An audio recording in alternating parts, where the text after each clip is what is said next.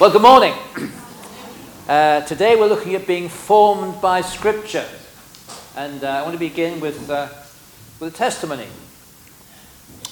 As some of you know, I was brought up attending a middle-of-the-road Methodist church in North Shields on Tyneside.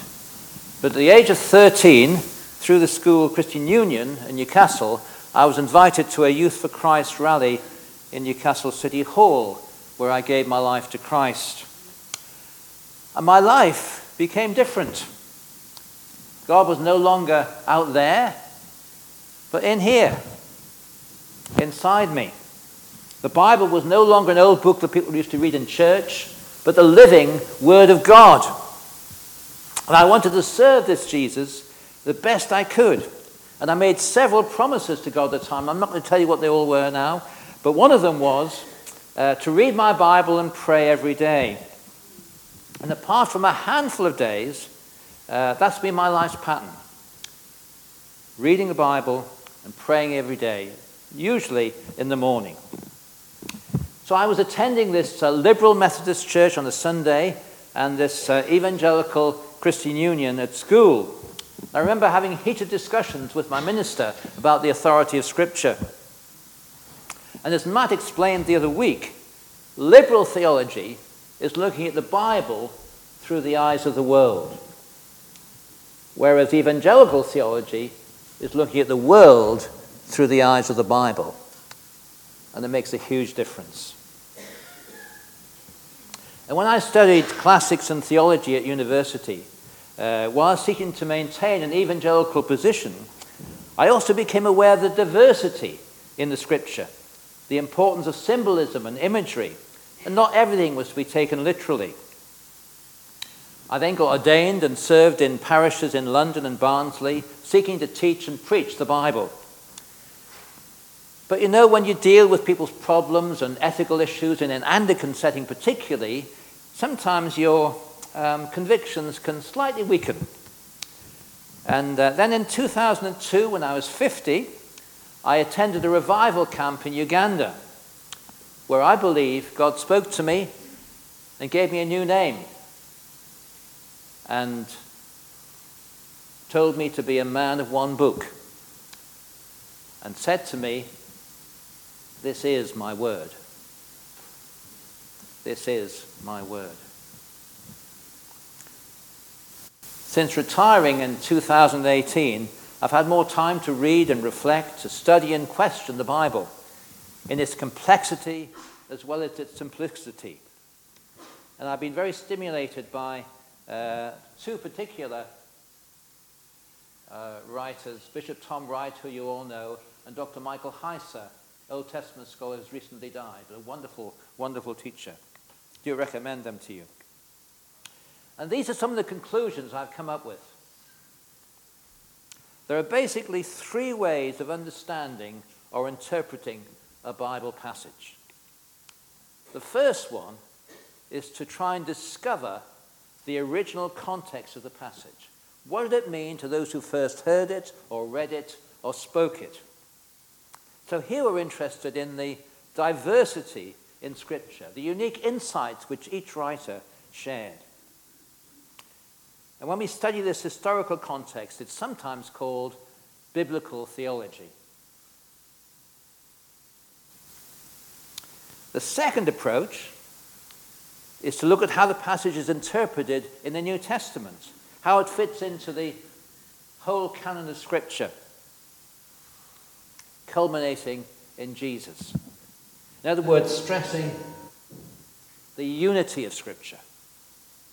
This approach we could call systematic theology. It seeks to see the passage in the light of the whole of the Bible.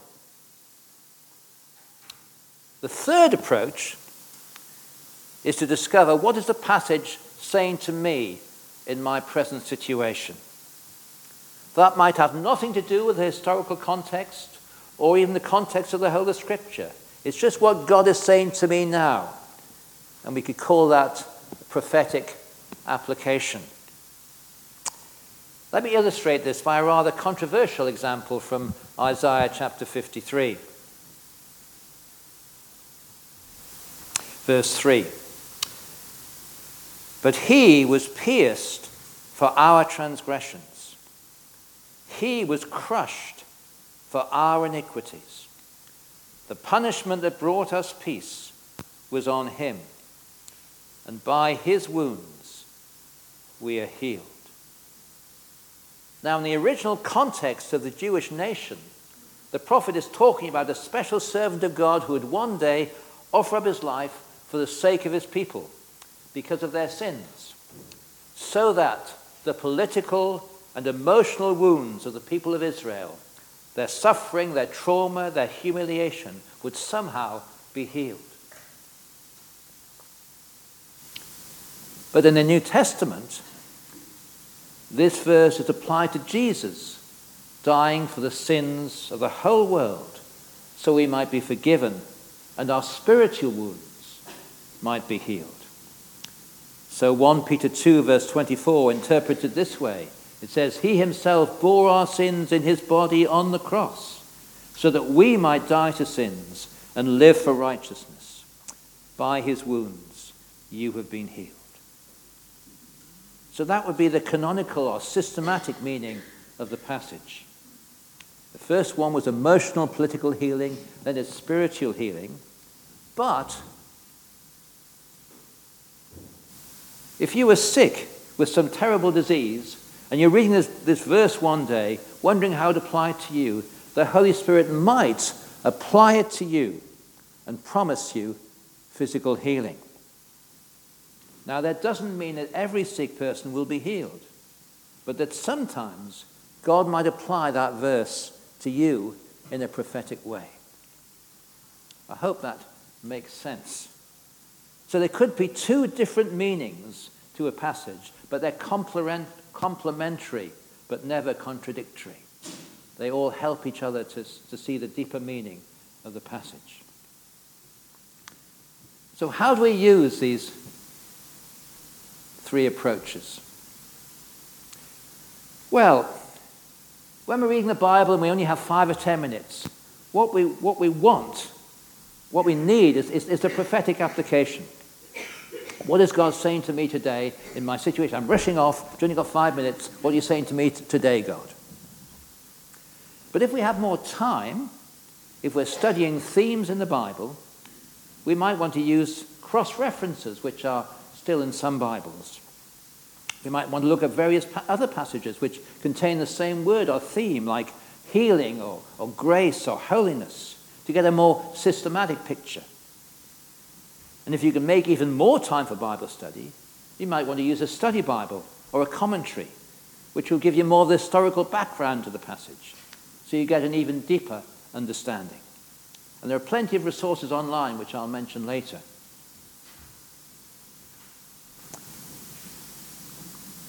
So how do we develop good spiritual habits for scriptural formation?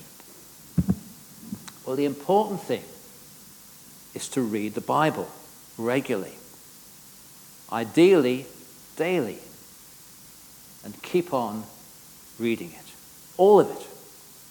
And when you don't understand something, ask God to help you. Look up some study materials. Ask someone who might know. If you've never read the Bible before, then start with something like the Gospel of Mark, then maybe the book of Genesis, and then maybe the Gospel of John. But eventually, try and read all of the New Testament and as much of the Old Testament as you can, because it forms you. It forms you.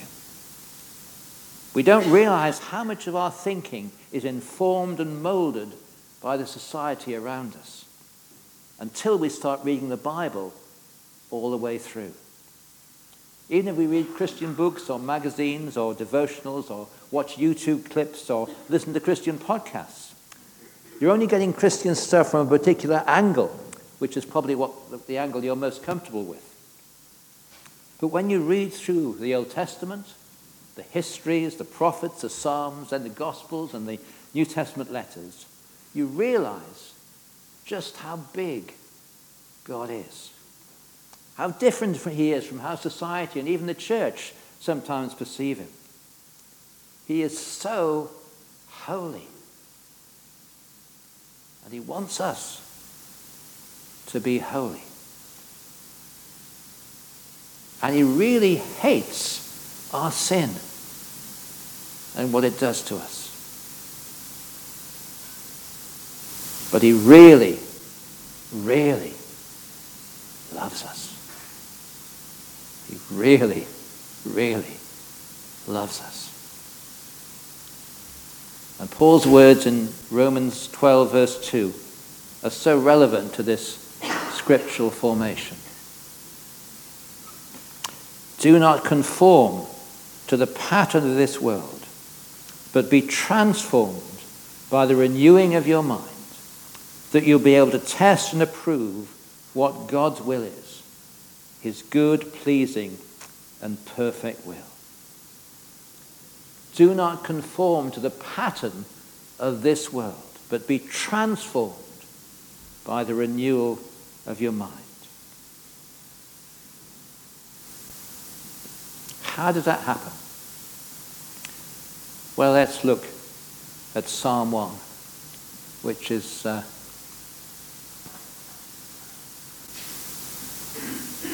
one of my favorite passages in the Bible. Blessed is the one who does not walk in step with the wicked, or stand in the way that sinners take, or sit in the company of mockers, but whose delight is in the law of the Lord, and who meditates on his law day and night. Here we see the need for scriptural formation. The godly person that we're all called to be is careful about the influences on their life. They try to avoid following the advice of wicked people, whether online or on TV or down the pub. They don't hang around when sinners are mobilizing for doing something wrong. And they don't join in the mockery or the nastiness of the in-crowd. Instead, they seek to form their minds, their thoughts, their words, and their actions according to God's principles revealed in the Scripture. They wrestle with the Scripture to see how it relates to their particular temptations. And they delight as they catch the wisdom of God, the grace of God, and the voice of God through the Scripture. And they meditate, they think about what they've read day and night. And what does that produce in them? That person is like a tree planted by streams of water, which yields its fruit in season, and whose leaf does not wither. Whatever they do prospers. Here's this beautiful tree. The water rises up from the river of the Holy Spirit and brings life and light to that person so that they bear fruit and prosper. Even when they have struggles, sickness, opposition, people can see the fruit of the Holy Spirit in their lives. That they're somehow, in the midst of all these difficulties, they're strong. And they're not being moved from where they stand. They stand firm. Unlike the ungodly, the wicked, those who have no time for God. They are like chaff that the wind blows away. Compare a huge, mighty oak tree with a pile of rubbishy husks of corn or chaff. That's the difference. When troubles come, the one who meditates on God's word, who takes it in and puts it into practice, will stand strong. While those who don't know what they believe or why will probably be blown about by the wind. Who do I believe? Who do I believe? Who do I believe? Who do I believe? Jesus said something similar in his parable of the house on the rock. He said, the person who hears his words and puts them into practice will stand firm in troubles because he stands on a firm foundation. of a rock. But the person who doesn't put them into practice, Jesus said, will be washed away. And I believe that's especially the case in the current huge disagreement about same-sex marriage in the church. Those Christians who either don't know their Bible or don't read it regularly to be spiritually formed, or maybe choose to ignore or reinterpret some of its teaching instead of submitting to it. They, I believe, will be swept along by society's mad dash to throw off the rules that God has given us for human flourishing. Because people want to be free from any constraints so they can do what they want to do. And they want the church to agree with them. But my brothers and sisters, let's be like the tree rather than the chaff. Let's build our lives on the rock of obeying the teaching of the New Testament.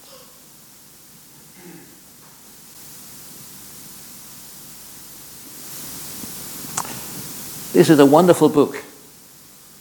It's the greatest book ever written and the greatest book ever neglected by Western society. Read it, study it, meditate on it, memorize it if you've still got any memory cells left in your brain, which I haven't. And there are lots of Bible apps to help you, and these are 4 of the most brilliant ones. Nicky Gumbel's Bible in a Day, but Bible in 1 year. Bible in 1 year. My wife says it's great. Nicky reads the Bible passages to you and gives you an interpretation, and it's a great gift. The Bible YouVersion, many of you will use, has every version of the Bible you can think of, plus lots of other materials. It's all for free. Great stuff. The one I personally use for more in-depth study of the Bible is the Olive Tree Bible app. And I have all my Bibles, Greek and Hebrew commentaries and dictionaries on my iPad using that app. So I do recommend that. And then the Bible Project is fantastic. It produces hundreds of amazing videos of animated drawings explaining every book of the Bible, all the themes. It's wonderful. And if the video works, we've got a sample for you. Does it work?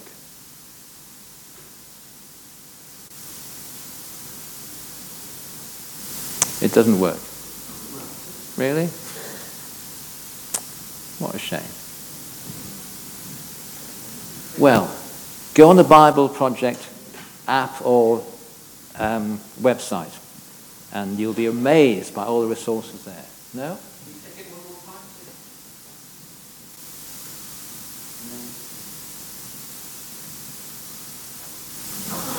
No. It's great. Find it for yourself.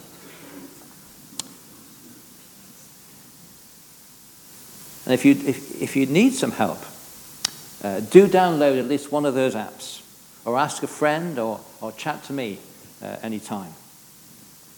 So finally, how can you and I be formed and transformed by the renewal of our minds by the Scriptures? Maybe we need to read or watch less of the unhelpful stuff which is conforming our minds and emotions to worldly values. How can we carve out time in our busy life to read, mark, learn, and inwardly digest the words of Scripture day by day?